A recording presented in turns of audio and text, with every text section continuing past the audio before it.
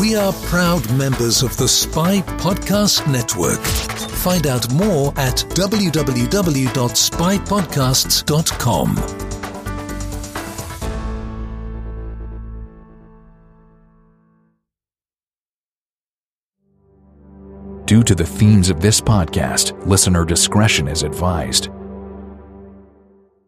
Lock your doors, close the blinds, change your passwords. This is Secrets and Spies.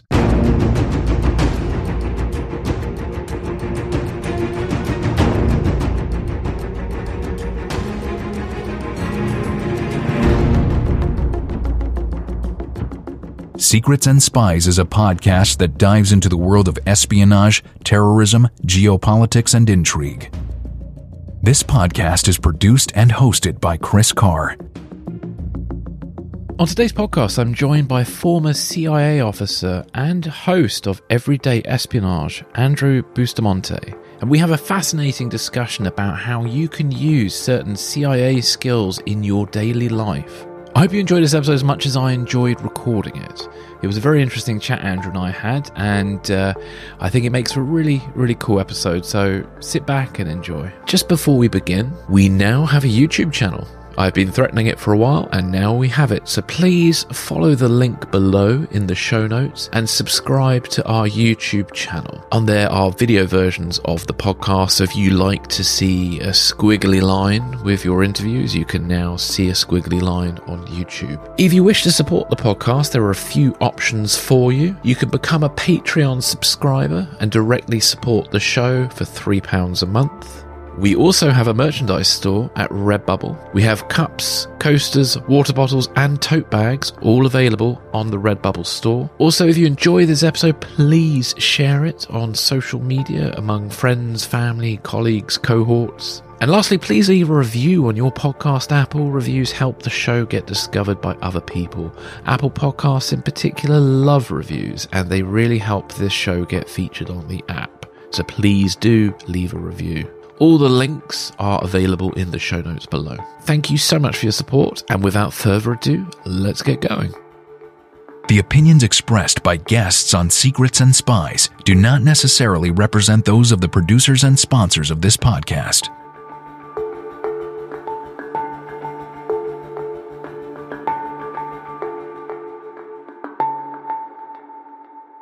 Andrew, welcome to the podcast. Hey, Chris, I'm glad to be here. Thanks for having me. Yeah, it's great to have you on. Well, Andrew, for the benefit of listeners, can you sort of just tell us a bit about yourself? Yeah, absolutely. My name is Andrew Bustamante. I am a former CIA covert intelligence officer, and I left the CIA in 2014 with my wife, who was also CIA. We met and married undercover, and we went on to start our own business called Everyday Spy. Everydayspy.com is our homepage. And now we teach everyday people how to use spy skills to gain an unfair advantage in all aspects of life. Yeah. So are you able to tell us a bit about sort of your life in the agency? Yeah, absolutely. So obviously there's a lot of it that remains compartmentalized and classified, but it's surprising how much information we're allowed to talk about. So one of the things, I've been around secrets my whole life. I went to the Air Force Academy, which is a military school, a military university here in the U.S. And when I left, I was granted a secret clearance. And then I went on to get my top secret clearance and work with nuclear weapons and work with experimental aircraft. And what is interesting to me is secrets, what I learned very early on in my career, is that secrets are really not interesting. Secrets they're valuable, yeah, but they're not actually sexy. They're not entertaining and they're not important, right? Knowing the exact pressure manifold for, a centrifuge that's being used to create uranium, that number is not interesting. But what's interesting is the idea that there's information that the average person isn't allowed to have. That's what drives our obsession with secrets. And CIA is all about secrets. It's all about the information that we're collecting, that field officers collect, that my wife was a targeter, so she would find the people who have the secrets. She would use secrets to find secrets, if you will. And then our job as a tandem couple, as a team, was to find the people who had secrets and then get them to give their secrets away, get them to sell them or trade them, or we would steal them, whatever it was. And always those secrets had to have some impact for keeping Americans safe. We weren't just stealing secrets to steal secrets or to give some company a corporate edge. It was for national security reasons. So the content of those secrets, which can never be shared, is actually really boring. But it's so sexy to think about the skills and the tactics that you use to get those secrets. And what's fascinating is those skills and tactics are not secret themselves. Those are not classified. So we've built a business on sharing those tactics and skills with people. I mean, I've always been deeply fascinated about how one identifies a target and how one goes about recruiting them. I don't know if there's anything you can sort of say to any of that. Yeah, absolutely. So let's talk specifically about human intelligence, right? Human targets. So everybody has secrets, whether they're cheating on their spouse or their secret recipe for making the perfect chocolate chip cookie. Everybody has secrets, but not every secret has value on a national security level, right? So if you consider 100% of the population of the UK or 100% of the population of the US, only about 15 or 20% have secrets that could turn the tide of world power, right? So that's immediately 80% of the people, 80 to 85% of the people, they don't even matter. Their secrets don't matter. This is one of the things that I always laugh at with conspiracy theory and with movies. Yeah. Nobody cares who's cheating on your taxes. Nobody cares if you're skimming a little bit of extra money out of the profits.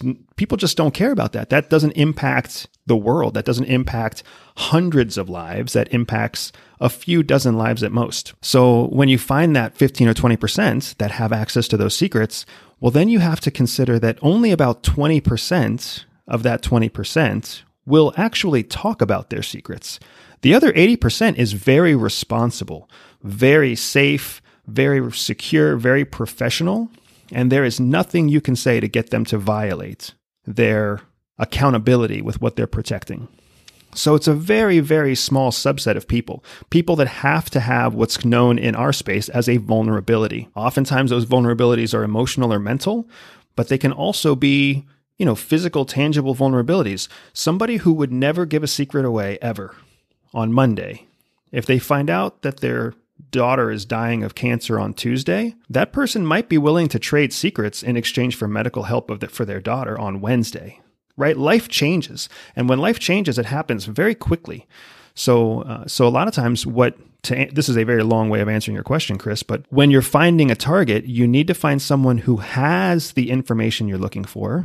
And then they also need to be someone who has the vulnerability or a potential vulnerability that you can exploit. Only after you put those two pieces together is it worth putting the effort of having an actual intelligence officer go after them. If they don't have both of those pieces, there's no operation that's going to be successful. No, it makes a lot of sense. You got a really interesting ebook, and in there you mentioned that the idea of espionage is misunderstood, and there are certain skills that can be used sort of in everyday life. So could you just sort of talk to us a bit about that? Yeah, so people often think that the movies are accurate when it comes to spying, that it's all about fancy costumes and disguises and being under deep cover all the time, and pretending that you're a millionaire, right? Living in the open, hiding in plain sight. That's not really what it is at all. There are always individual operations where that's useful, but by and large, most operations require you to be forgettable. They require you to be somebody that no one would notice. Instead of being a millionaire, you might live just above the poverty line to prove that you are in whatever cover capacity that you claim to be in. None of that makes for good Hollywood movies or makes for good television, right? But that makes her a forgettable person, someone who's easy to trust, someone who you would never suspect of being a spy. And that's really the more important part of espionage. So people misunderstand espionage, and they misunderstand that we do hide in plain sight by being the kind of person you forget. And then the second part of that is the most dangerous part of espionage isn't actually like the speedboat where you're shooting guns off both sides like James Bond, in Italy. That's not the dangerous part. The most dangerous part is all the everyday tasks, all the silly, mundane stuff where you have to remember that you're in a different name, in a different country, hiding your real intentions and your real identity. So now all of a sudden, going to the urgent care because your child has a fever, the risk of that becomes so much greater. Walking down the street and being mugged from behind, if you get mugged, you can't just go to the police station and say that they stole your wallet. All of a sudden, the stakes become so much higher because you only have one fake ID. That fake ID is in your wallet. If that fake ID is stolen, you can't just go knock on a door. You can't go ask someone to... You can't go to a regular government office and have it reissued. You have to go all the way back to CIA headquarters and have the alias documentation team build a completely new alias for you.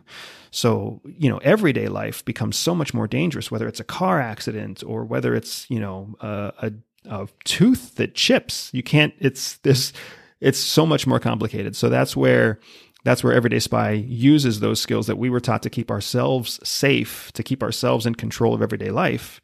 We just apply those now, even though we're no longer undercover. Yeah.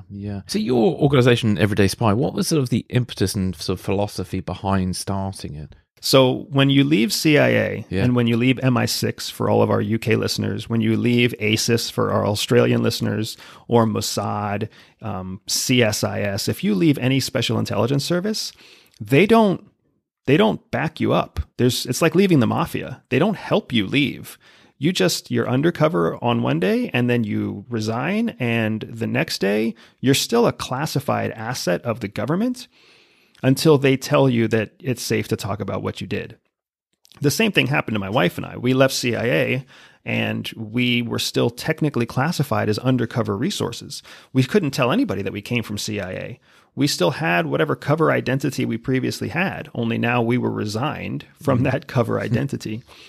And as a result of that, you have all of the restrictions of government classification. So somebody else was writing our resume, and that made our resume look like atrocious. We didn't have any of the skills that we claimed to have because we were undercover CIA operatives. We were not, printer repairmen or car salesmen or whatever our cover might have been. So now we're trying to find a job with a resume that somebody else wrote that's got all sorts of errors and mistakes in it. And we don't have any of the actual skills that are in that resume. So for about 6 months, we went without a job. We were former undercover officers that were without a job. Yeah. In 2014. Great. Yeah. With a 1-year-old child, it was a scary time trying to reinvent ourselves. And then one day in like the pits of desperation, I kind of had an epiphany in the shower where I realized that I had always used the skills that CIA taught me so that I could infiltrate organizations and infiltrate governments and infiltrate all these different places by lying about my skills and lying about my background. I was skilled at lying. So then I just wondered, what if I just lie my way into a job? Would that work? And it did. So that's exactly what happened. I lied my way into a very nice Fortune 100 company. And I did a good job. So I didn't have any of the skills I said I had, but I was able to learn those skills fast enough and work hard enough and succeed enough that I became very well respected in that organization. And then 2 years later, when CIA wrote me an email and said I was allowed to say I was from CIA, then I went to my boss and apologized for lying to him for 2 years. What was that reaction? and told him my background. And he just looked at me and he said, "Please don't ever tell anybody this again." Oh, bless. Yeah. And my wife essentially did the exact same thing. But what ended up happening was we learned that those skills worked. We learned that what we had learned at CIA still had value and could still be applicable in the everyday world and give people an advantage, give people an opportunity that they didn't previously have. Nobody was giving us an opportunity. We had to go out and make the opportunity happen using the spy skills we were given. Once that worked, all we did was just keep testing that over and over again. And over, it would work. It would work buying a car. It would work when we bought a house. It would work negotiating for a free cup of coffee. It would work at work. It would work negotiating business deals. It would work all the time in project management and you name it. And it just became so consistent for us that we were confident that we could make a business out of it and teach it to others. Yeah, fantastic. So I would love to talk to you about sort of how you can use these everyday espionage techniques in our daily lives. So you've got an ebook and you talk about how every operation sort of starts with a map and a compass. And for a spy, there are only two important things, and that's where you are on the map and where you want to be. So can you talk to us a bit about this? Yeah. So one of the places that we launched our business was with this ebook, an ebook called Everyday Espionage: Winning the Workplace. And all I do in the ebook is walk people through the same process I used to get that corporate job, and then to grow in that corporate job, and to go from being, essentially unemployed to earning more than $150,000 a year in just a matter of a few years. So every mission starts like you just said, with a compass and a map. And what happens is the everyday person starts to become very focused on the end point of the map, right? If you're trying to get from LA to New York, people become very focused on, I'm trying to get to New York. I'm trying to get to New York. And every time you judge your success, you're always basing your success on how far am I from New York? And that's why people get frustrated and they get discouraged, because a day goes by and you only covered 20 miles. Another day goes by and you only covered 10 miles. And New York just seems so far away. So what we're taught to do is we're taught to look at where we started, not where we're going. Because every day, if you compare how further you are from LA, today, you're 20 miles further from LA. Tomorrow, you're 10 miles further from LA. The next day, you might be 30 miles further from LA. And now you see progress in a completely different perspective, because you're seeing how you're transferring, you're transiting away from where you started on your way to where you're going. And that allows you to take the bumps and the turns in the road a little bit easier, because you're not focused on where you're going, you're focused on where you're coming from, and you're just trying to make progress in a positive, productive direction. In the ebook, we lay those 4 directions out. We call them the 4 different skills, the 4 C's that we're all taught in espionage. Yeah. And those 4 C's that we're taught are called consideration, collaboration, consistency, and control. And when you learn what the meaning of those 4 C's are, consideration, collaboration, consistency, and control, then that allows you to craft an operation out of your everyday workplace, out of your job, out of your career, and use those 4 skills to get ahead. Not necessarily getting closer to New York, but always getting further from LA. Yeah. That makes sense. Now, you break these 4 C's down in your book into sort of different compass headings. And I was wondering if you'd be happy to sort of talk to us about those sort of different compass headings that you mentioned. Yeah, absolutely. So it's funny because, a compass has 360 degrees, and a spy operation always has the primary objective, but we have secondary and tertiary and, 4th and 5th objectives as well. So we lose track of the fact that not everybody shares the same goal. Right? So some people are hell-bent on becoming the best of the best, and they want to become the CEO of their company. They want to be the director of their department, and that's what they're going to do. There's lots of people who have no interest in becoming the director of their department, who have no interest in even being a leadership role at all. But maybe they want to be very, very good, the most trusted, the most knowledgeable, the most reliable analyst or engineer or graphics designer, right? So they have a hard time because all of the content, all of the teachings that are out there are teaching people leadership. Here's how you get to the top of the mountain. Here's how you beat everybody else.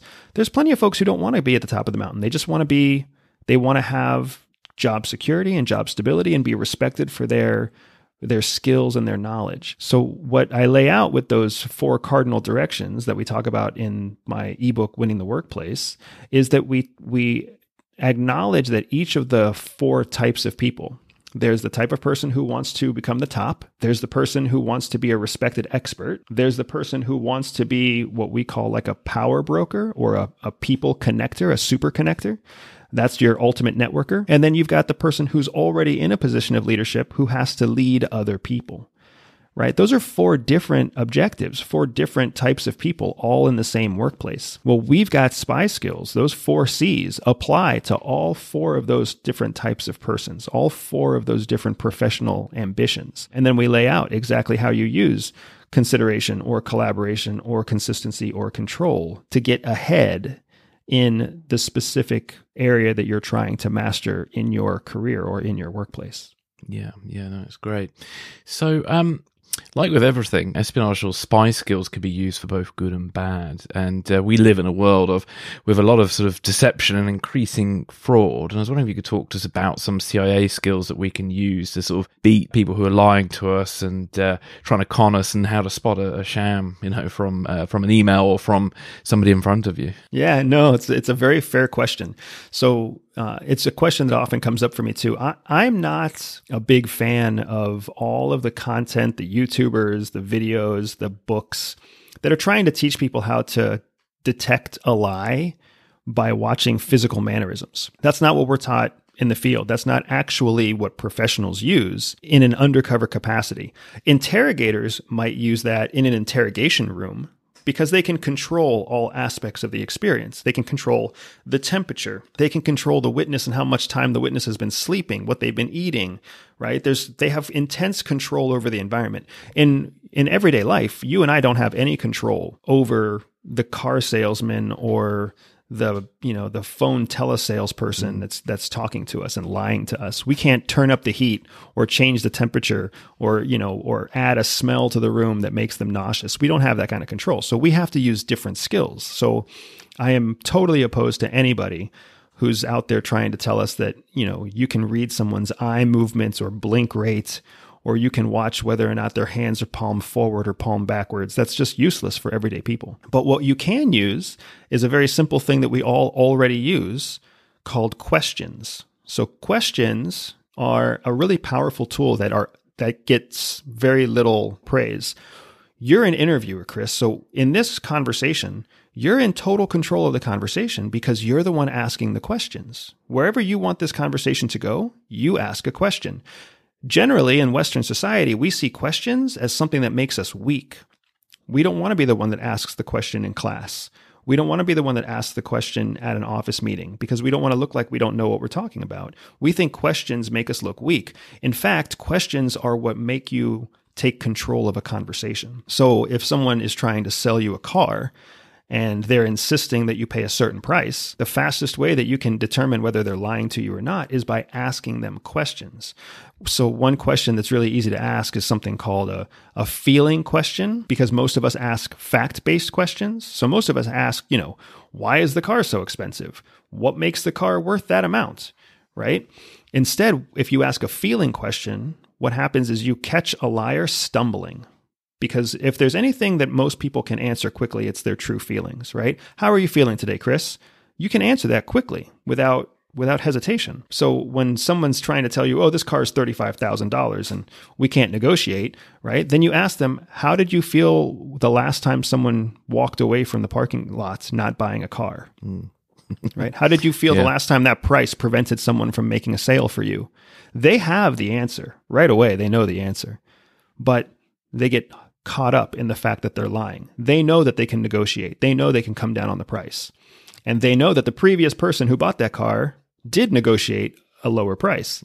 So then they ponder, they stall. You can see it in their face. They get furrowed and confused because they want to tell you the truth, but they're holding it back because they're lying. Once you see that pause, you know you're dealing with someone who's lying to you. That's way more reliable than measuring blink rate or determining if they look up to the left or up to the right or down at their shoes. Yeah, no, it's a really good technique. Actually, I like that.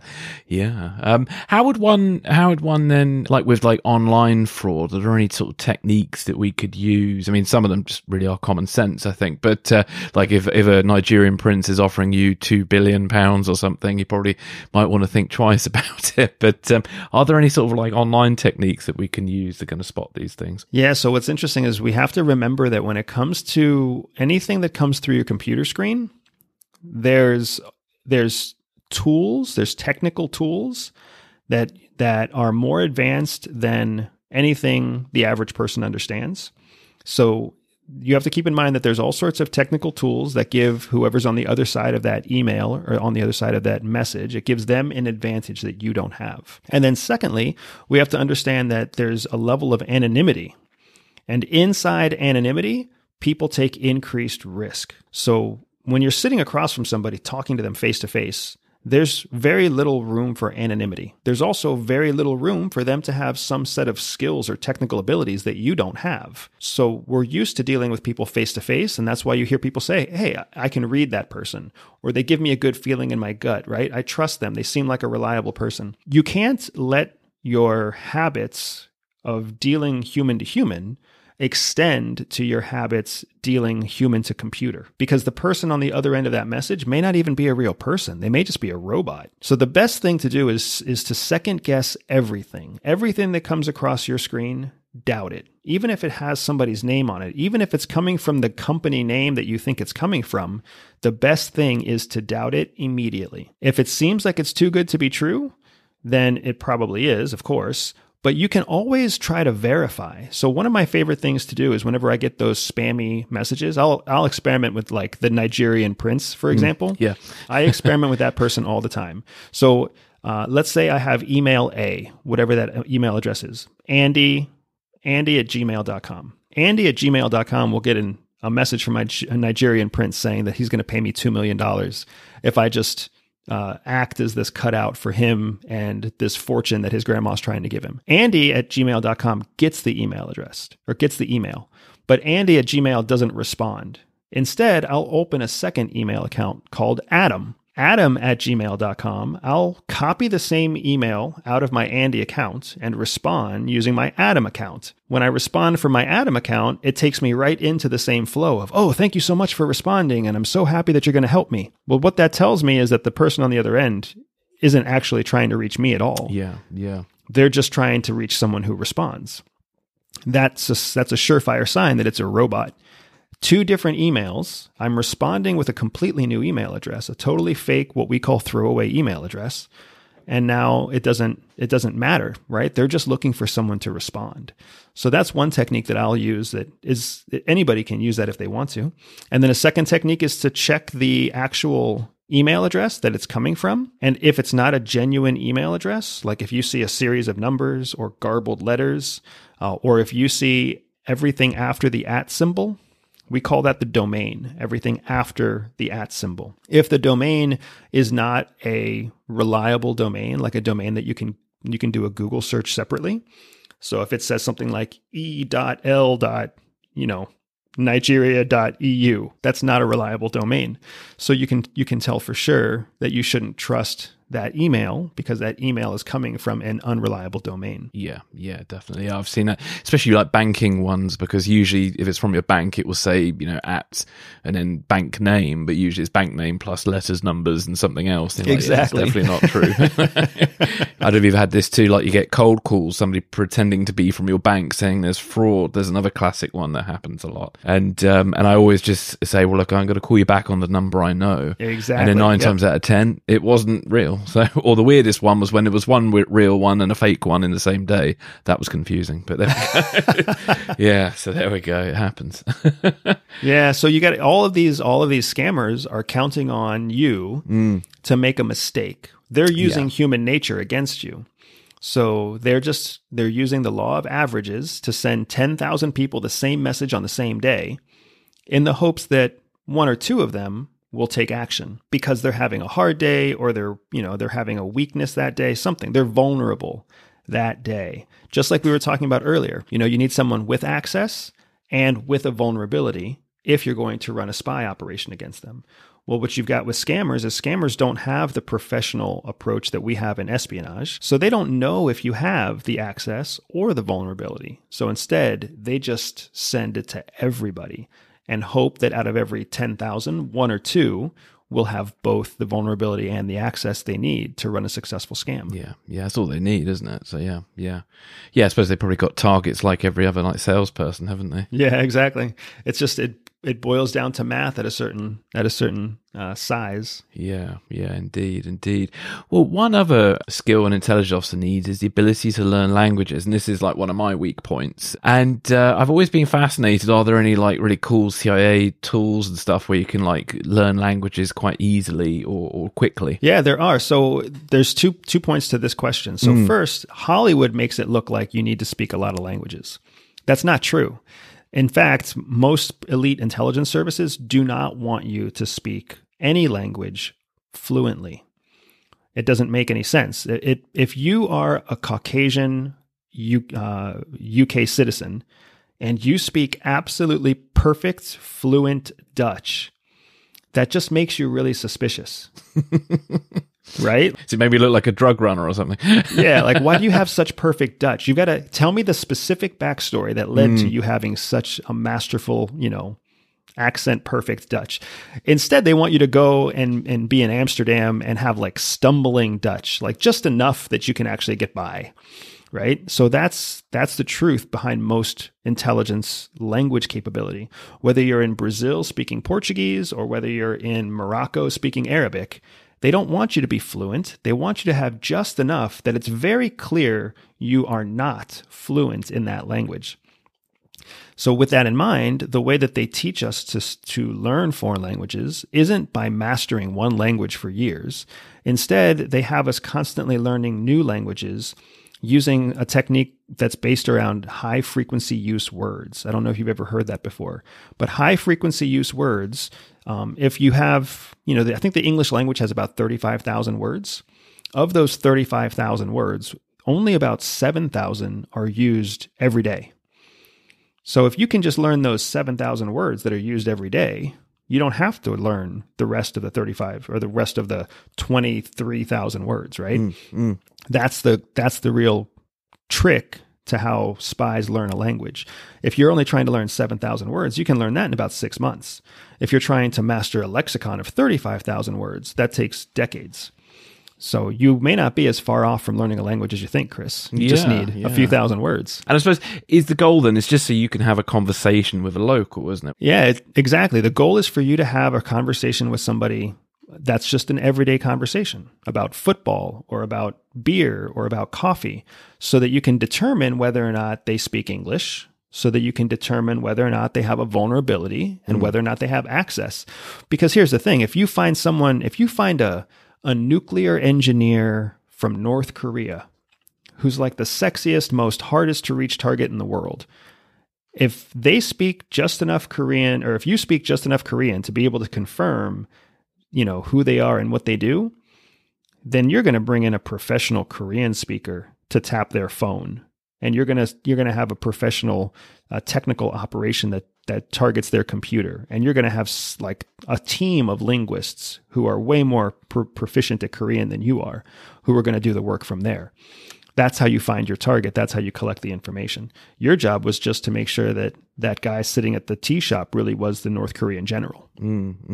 So in that North Korean scenario, if I were to find said scientist, so would they send then a Korean speaker to potentially bond with them to actually recruit them? No, they would not, because if you think about it from the point of that North Korean, then if they were to come across a fluent Korean speaker, they're going to immediately suspect that they're from South Korea. Got you. And that's going to make them never want to talk to them. Yeah. If they meet a guy with a German accent or a guy who speaks mild Korean with a bad American accent, they'll assume that you're American.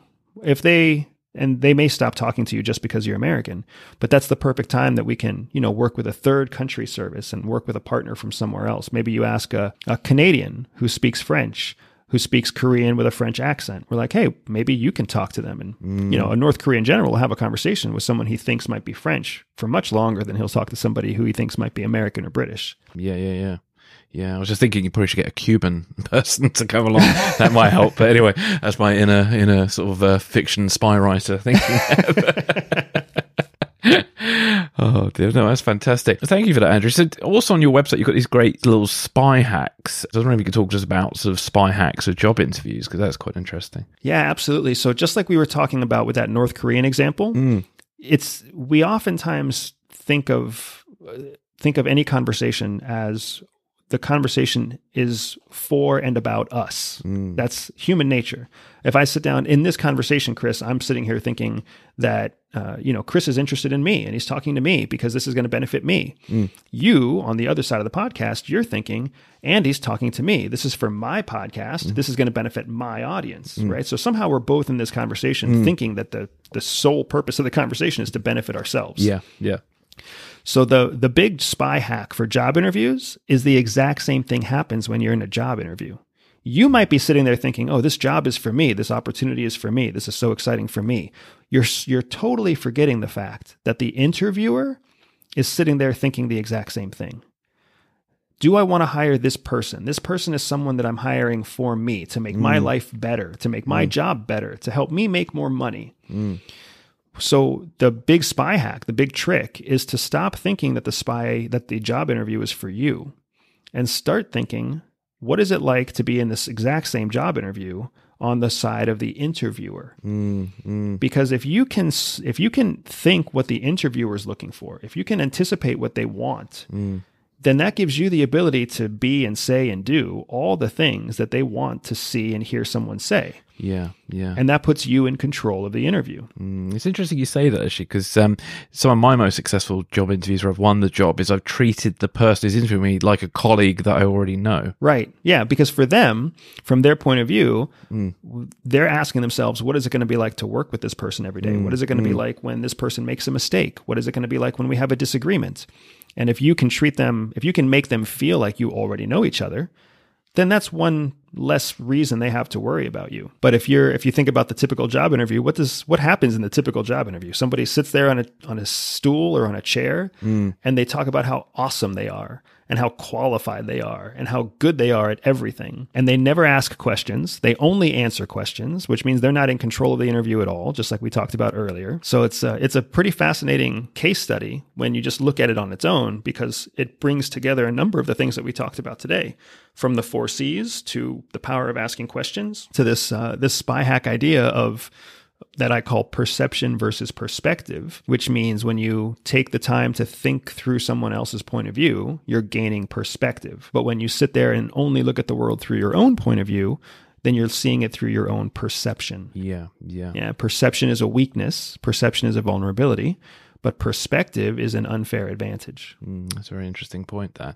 And it might segue nicely into my next question about how we counter social engineering, because that's another interesting area. Yeah, so social engineering happens in a couple of different places. Technically, social engineering, the technical term, only exists online, right? Through social media or through an email launch or an email series like from the Nigerian guy that we were just talking about. Technically, that's social engineering. There's also, when social engineering happens in real life, that's called social mechanics. Whenever a human being runs a con on an old lady with a lot of money, or when a young lady cons an old man into something, that's called social mechanics, technically. But the same concept applies.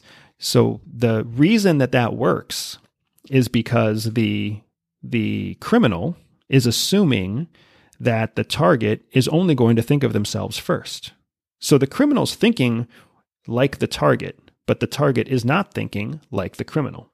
So that, the con man knows that little old lady is nervous about protecting her income, and she wants to make sure that she invests her money the right way, and she wants to make sure that she protects the house because her husband passed away and he spent his whole life working to build that house and keep that house alive, right? So he already knows what the little old lady wants. So he just comes in and tells her all the right things and does all the right stuff. And then in the end, she's conned out of a house, or she's conned out of her, into giving the guy her social security number, her checkbook, whatever it might be. If the little old lady were to stop and think, who is this guy? Why is he talking to me? How does he know how I feel? Why is he, so interested in helping me? It doesn't make any sense. Then she's going to start thinking like the criminal, and she'll be able to protect herself against that mechanical social engagement. Yeah, it's amazing what a person in a suit can get away with sometimes, just because when you read about those sort of like situations with the lady getting ripped off or something, it generally starts with a man's dressed smartly standing at the front door. Funny how we call it being dressed smartly, right? Culturally, we give a certain amount of credence to people in a suit. If you ever want to understand the psychology behind why, I'm happy to share that with you too. Man, I love geeking out about all this stuff. Yeah, go ahead. So a suit, right? In terms of human nature, when you look at somebody wearing a suit, you might, in your prefrontal cortex, in the front part of your brain, what you're thinking is, this person looks good. This person must care about how they look, and this person must be a professional. That's your logic and reasoning speaking, right? Your frontal brain. But in your pre-mammalian brain, your mammal brain, the brain that you don't have any control over. When you see somebody in a suit, what you're actually thinking is, that suit took a lot of time and effort to put on. That suit was not easy. That suit must be uncomfortable. So when your paleomammalian brain connects with your prefrontal cortex, it makes this reasoning, this conclusion that's subconscious that says, this person put a lot of effort and a lot of time because they are submitting to my authority. I'm sitting here in a t-shirt. They're talking to me in a suit. I put no effort into putting on my t-shirt. They put a lot of effort into putting in their suit. The person who puts more effort into a relationship is the person who's trying to impress. By definition, they are the person who is submissive to the dominant person who didn't put nearly as much effort in, right? That's why you always get dressed up before you go talk to your boss. It's why you get dressed up before you take your spouse out for a date. You want them to feel special. You want them to feel like they are, the king or queen of the world. And you are submitting to their authority by putting yourself through all this effort to put on this nice suit, this nice tie. When women put on their makeup, when women do their hair, it's all cultural. It's a cultural demonstration of, I need to look my best so that this other person feels like they deserve the best. So that's what ends up happening. So a con man always starts with a suit because right out of the gates, nobody sees the guy in the suit as the threat. They see the guy in the suit as the person who is submitting to me. And, you'll hear lots of people say, I don't trust anybody in a suit. Never trust anybody in a suit. That's only because they have learned through time and experience not to trust a suit because originally they trusted a suit. Definitely. While you explain that, actually, I was just thinking of, do you remember the film The Social Network about Mark Zuckerberg? And there's this sequence where the Justin Timberlake character kind of tells him to go into this office, but in your dressing gown, like you don't give a shit kind of thing. And there's almost like a reverse of what you're saying. And it's quite interesting because he's sort of trying to show that I'm the guy who you should be bowing down to me almost, isn't it? It's very interesting. Yeah, it's that whole idea of negging, right? You've heard that come up in pop culture too, where you've got to be negative to make other people feel bad about themselves to make you feel better, right? Walking through your office in your pajamas with a cup of coffee, that makes everybody else feel bad about themselves because they're like, who's this jerk? How do I get to be that powerful? How do I get to be that? I must be nothing compared to that guy. No, it's very interesting now, isn't it? It's very interesting. I also have a chat with you about your podcast as well, because your podcast's been going for, how long has it been going for now, your podcast? Oh, it's 3 years. 3 years old now. Yeah. Yeah. So my podcast is a little bit different than your typical podcast. And I'm very blessed to have a podcast that consistently performs in the iTunes top 100. I'm in the top 1% of all global podcasts. And my podcast is called the Everyday Espionage Podcast. So I basically take one spy lesson, one spy nugget that's actionable or that you can do something with right now, right? One spy piece of wisdom. And then I teach it on each episode. So my episodes are all short. They're only 12 to 20 minutes maybe. Just enough time to give somebody a story, an example, a nugget of skill, and then how to use it in everyday life. And that's my recipe. That's my secret recipe. Yeah. You've just kindly shared. Yeah, but it makes it so much easier. I've had a few kind of one-off episodes. I've had peers, CIA and DIA and even ASIS. I've had peers who have come out and done interviews with me where I get to ask them spy questions about their everyday life. But by and large, I'm just trying to teach, give knowledge on every episode that people can use to get ahead in everyday life. Yeah, no, definitely. But there was a really interesting one about leadership you mentioned, because you talk about you're identifying builders and runners. I was wondering if you could talk to us about that, because I found it really interesting. Yeah, absolutely. So there's this, we were talking about it a bit earlier, right? There's a lot of pressure out there that says that if you're going to be a professional, you have to be a leader. And then there's all these schools and all these trainers that tell you how to be a leader. Yeah. And there's only one way to be a leader, according to them, right? You have to network and you have to be good with emotional IQ and you have to do all these things and you have to be able to multitask and you have to be able to make the perfect latte. I don't know. But they try to sell you that there's only one way to be a leader. At CIA, we're taught that there's multiple different types of leaders that are needed to run an operation. And the two main categories are called builders and runners. Builders are all those people who want to solve a problem by building something new, right? So You want a new recipe for a new kind of cake, or you want to fix your car a new way, or maybe it's the first time that you're doing something yourself, so you want to figure out how it works, right? So that's a builder. A builder wants to solve a problem by doing something new, building something new. Well, then you also have runners. Runners are people who want to just do the thing that works over and over again because they know it works.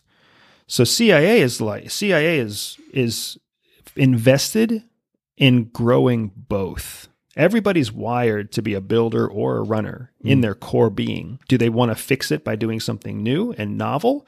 Or do they want to fix it by going and finding the one thing that always works and just doing the one thing that always works? When you put a builder and a runner on the same team, what you end up having is a team that works very, very well. Because every time there's a problem, the runner tries to fix the problem with a tool or a solution that has worked in the past. Meanwhile, the builder tries to solve the same problem by building something new. Anytime the builder creates something that works better than what the runner has already found, the runner automatically just starts doing the new thing that the builder built, right? So you can see how over time, the builder builds something new, it works better than before, the runner adopts immediately to the new thing. The builder then goes on to build something newer and better yet. And all of a sudden you have just years of evolution that can be compressed into a very short period of time because the builder only has to build. He never has to do the same thing twice. The runner, on the other hand, always does the same thing that works over and over again, consistently, reliably. So there's always a solution, but the runner will never come up with the better solution. They'll just come up with the working solution. So this idea of builders and runners is a super powerful tag team effort at CIA. And it breaks my heart when I see how LinkedIn or the New York Times 100 bestseller list, all those leadership books are talking about the same thing. They're trying to force everybody to be the same one thing instead of recognizing that we all have different strengths. Yeah. I mean, I know, like with my own sort of filmmaking, stuff like that, the more I delegate, the better projects go. Because in the past, you always sort of like try to be the super efficient person, could do everything. But you kind of realize in time that's not really a useful skill at all, actually. And everything ends up being a bit half baked. It's better if you know what you're good at, and then you're good at inspiring the person who's good at something else to kind of get the best out of them. And that's been so helpful doing that. Yeah, exactly. You're a filmmaker. You're a creative. By definition, Chris, you're a builder. You build things that didn't previously exist. So for all of that post-edit and all of the music and for all of the, titling and the screens and the color balancing and the audio balancing, you need to give that to somebody else who knows how to do the same thing over and over again. Always makes it sound good, always makes the colors look good, always makes the lighting perfect, right? Like let the runner run. Let the builder build. Yeah, exactly. That's such a useful thing. There was one other really interesting episode you had about avoiding being overwhelmed, because it's something I certainly, with like bags of information or you're in a situation where you're nervous, it's very easy to kind of get overwhelmed, especially in high stress situations. So what CIA kind of tricks are there that you could impart today that can help us from getting overwhelmed? Yeah, so one of those secrets that nobody knows about that's really quite boring is that one of the things that CIA likes to hire is they like hiring people who have anxiety, people who have a history of anxiety and depression, because those are naturally suspicious people. Those are people who have a built-in sense of distrust for the world around them. Yeah. So that makes them very loyal. When you win their trust, they're extremely loyal to you, which is what CIA wants. But they also don't ever trust anything to be easy. They don't ever trust anything to be what it appears to be on the surface. So because they hire actively for people that have anxiety or depression, they also actively train us how to cope with anxiety and with frustration, with overwhelm. And the big tool that they give us for how to avoid overwhelm is to understand that there's always a next step. And all you have to do is be focused on the next step. Don't be focused on the last step. Just like we were talking about with that car drive from LA to New York, right? Just be focused on the next step. And if even the next step seems like it's too much, then what are the two things that are even smaller than the next step that you can do that will get you, make you productive or get you positively going in the direction of the next step? And what ends up happening is you just start focusing on what is the simple next solution. You're never focused on the big, challenging, hard solution. You're just focused on how do I make myself 10% better right now? And 10% is not a whole lot, right? Maybe it's Maybe it's just instead of eating a chocolate bar, you eat an orange. And if that's too big, then maybe what you do is you just don't eat the chocolate bar and wait 5 minutes before you choose what you do eat, right? Little things like that become extremely, extremely powerful at combating the sense of overwhelm, because overwhelm happens when you feel like there's so much information, so many high stakes that are pressing on you right in that moment that you have to solve for right away, when in reality, it's not that way at all. And if you give yourself just a few minutes, or if you give yourself a small interim decision instead of the big decision, then you'll be able to see through that noise, see through that false sense of overwhelm. Yeah, no, thank you for that. I'm sure there's a really great sort of CIA-inspired self-help book out there waiting to be written. So, I think that's a very useful to know that. I didn't know that the CIA tend to recruit people who are anxious. I find that really fascinating. Yeah, if you walk down the hallways of CIA, you'll be shocked what you'd find. It's not a bunch of people like Daniel Craig who are gorgeous, and it's not a bunch of Sydney Bristows who are thin and perfect. Instead, it's quite a lot of people that look just like whoever you run into in your office building, because spying requires all kinds of people. It requires people who have anxiety. It requires people who have autism. It requires people who are insomniacs and people who are, addicted to booze. It requires all sorts of different types of people to do the kind of work that we do. So, Hollywood hasn't caught on to that yet. No. If they ever do, it's going to make a hell of a film. Yeah, yeah, it will do. I was just wondering, actually, whether there are any sort of secret restrictions on caffeine at the CIA building, because that tends to agitate people who are anxious. Do people think they're buying a caffeinated coffee and it's actually decaf? So it's funny. There's nothing that prevents us from using caffeine, but there is. What ends up happening is your long-term CIA folks start to realize that tea is a better solution than coffee. Interesting, because it has a lower level of caffeine, and the caffeine lasts for a longer period of time. So Asian cultures and British culture has known that for a long time. So what ends up happening is you see all the amateurs at CIA drinking coffee and all the pros drinking tea. Yeah. Oh, excellent. Any particular favorite teas the pros drink? Or like Earl Grey or something? Yeah. You see a lot of Irish breakfast. Yeah. You see a lot of English breakfast. You see those heavy dark, black teas. But then you also see a fair bit of your red teas from Africa and from Asia, because people know that they want to keep drinking tea all day, but they need less caffeine or no caffeine. So they'll wean themselves off of caffeine in the afternoon, but still be able to have the social satisfaction of walking around with their cup of tea. Oh, excellent. Oh, that's really good to know. I'll remember that for my next spy film, definitely. Actually, I did get it right in mind, because they were drinking tea in my film. But anyway, that's a whole other thing. But there we go. Before we wrap up, you had an interesting episode about Ukraine, and you were talking about sort of how artificial boundaries are getting in the way sometimes of helping people. And I was wondering if you could just chat with us a little bit about that. Yeah, absolutely. So everything in Ukraine we have to understand that it's all hidden. So the narrative that you read about in the headlines is a narrative that's determined by the West, by English-speaking press and English-speaking leadership. So you can't trust anything that you're hearing when it comes to how many troops have died and Russian problems and whether Putin's going to be, ousted by his own oligarchs. All of that is a narrative that's very controlled. You can't trust it. And a big part of the reason it's being controlled is because they know that Russia hasn't closed off internet yet. And even as it has decided whether or not to close off internet, there's still a lot of Russian users who are on VPN. So in order to control how the Russians feel about this conflict, they have to make sure that the Western narrative is very consistent to demoralize the Russian people.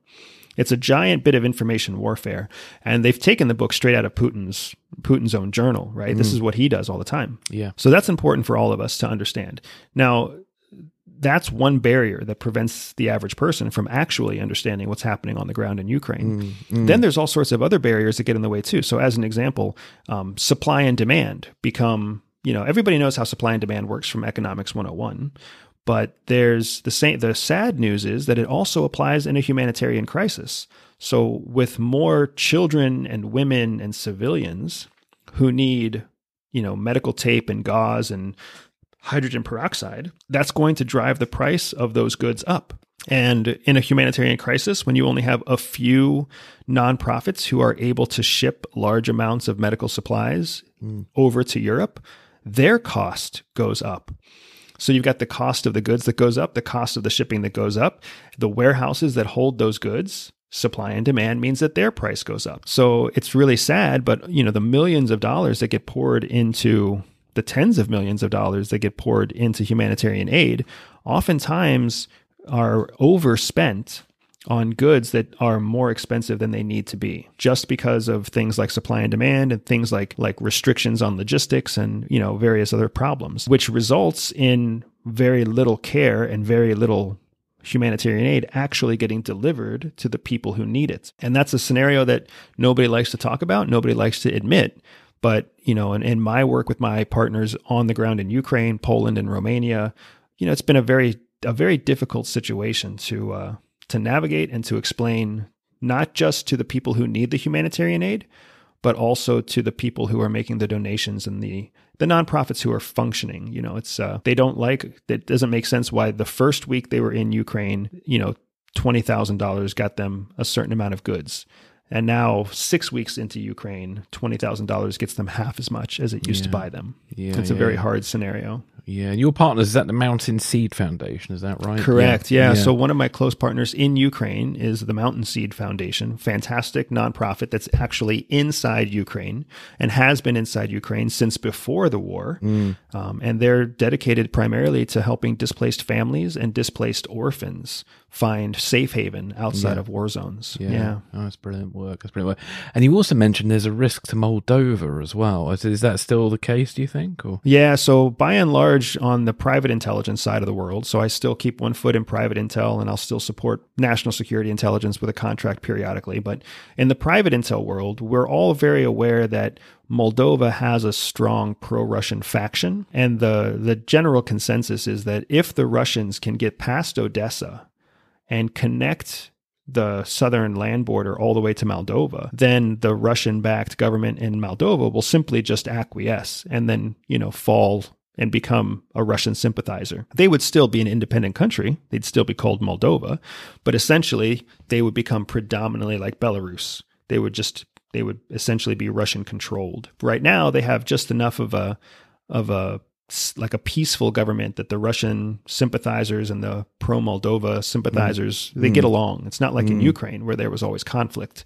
They get along quite well. But as soon as the Russian military makes it to the Moldova border, then Moldova would most likely become another version of Belarus, a sympathizer to the Russians with a shadow government that's really Russian in place. And that would just become yet another Russian border threatening Ukraine. Yeah, and is that, I suppose, because of its position as well, is it strategically useful for Russia for that to be on their side, so to speak? Yeah, it's yet another border, another country that prevents NATO from being on the Russian border. And then the big thing is the sea to the south of Ukraine. That's a critical juncture for supplies and resources to make it into Ukraine. Whoever controls the sea controls Ukraine's future. And that's why you see Russia taking such active measures in Crimea and to control the southern border of Ukraine, because they know that if they control the ports at Mariupol and Odessa, then they will basically control all the flow of goods into and out of Ukraine. Do you have any thoughts you wish to share on the Ukraine situation? Do you have any thoughts or insights on how it might end up or anything like that? Yeah, I think that unfortunately the narrative that's coming from the West is not complete. It's not complete and it's not accurate. There's been this disaster conflict between Russia and Ukraine, active in Ukraine since 2014. In many instances, you could argue that it was even before 2014. But Ukrainians have been dying in Ukraine because of Russians for a long time. And Russians have been dying in Ukraine for a long time. So this isn't a new conflict, and it's very frustrating to me that it's being portrayed as some, unjust, unexpected, unwarranted invasion. In fact, Putin has been saying he's going to do this for a very long time. So it was never unannounced. It was never surprising. Ukraine is a sovereign state, absolutely. But there's a difference between a sovereign state that has equal rights to join NATO and equal rights to become allies with anyone who wants to ally with, and the very real fact that Ukraine has been rejected from NATO, denied, because even NATO and the West know that they can't treat Ukraine like a truly sovereign nation. They have to treat it like it's essentially, a Russian annex yet to happen. So it's twisted. It's unfair that we paint Ukraine to be heroes when they're just being ignored and they're being rejected by everybody. And the narrative is in the West's best interest to make them sound like they're these victims and these brave heroes that are outnumbered, these underdogs, when they have no reason they have to be underdogs. It's part of politics. It's part of the international change in power, because the truth is that everybody's a little bit afraid of Russia and everybody's quite afraid of Putin because he is the most experienced wartime president on the planet right now. He's a threat because he has got the most wartime experience compared to any other national leader out there. He's been in power since 2000 with a slight interlude as prime minister at some point, but yeah. Correct, yeah. And he's participated in conflicts in Syria, and he's participated in conflicts in Chechnya, and he's participated in the first annex of Crimea. He wins, right? He finds a way to win. Yeah. Whereas, we are a very different country in the United States and the UK and Canada, and we've been figuring out how we want to handle the future, where Russia has been a very strong, offensive-minded nationalist country for a long time. Yeah. Well, crudely speaking, the West tends to lose interest after a while, doesn't it? And it's like with Afghanistan and the pullout and things like that. So, obviously it was 20 years, but still, you look at it compared to like the situation with Korea and how American troops are still in Korea. Yeah. You could have seen that could have stayed that way with Afghanistan, arguably good or bad, but we pulled out. Well, people have already forgotten what happened in Hong Kong in just 2019, right? Like it's just, Western minds are very short. We call them first world problems. That's what we call them at CIA. The first world gets distracted by first world problems. What am I going to watch tonight? Why is Chick-fil-A closed on Sunday? Like we have all of these ridiculous issues that have no rhyme or reason in terms of the state of the world, but they become very important to us. Yeah. And as a result of that, we become quite blinded to long-term protracted conflict, which is what Ukraine has always been and what Ukraine will continue to be. There's no peace for Ukraine, not for the next 2 to 3 years at least. That's very sad. Well, Andrew, is there anything else you'd like to mention before we wrap up today? No, man, Chris, this has been great. Thank you very much for a great conversation. And for sure, if folks want to find me, they can find me at my podcast, the Everyday Espionage Podcast, or they can find me on everydayspy.com. And of course, on any social media platform at Everyday Spy. It's all about anywhere I can teach one spy tactic or one spy tool. That's what I'm here to do. Thank you. Thank you very much.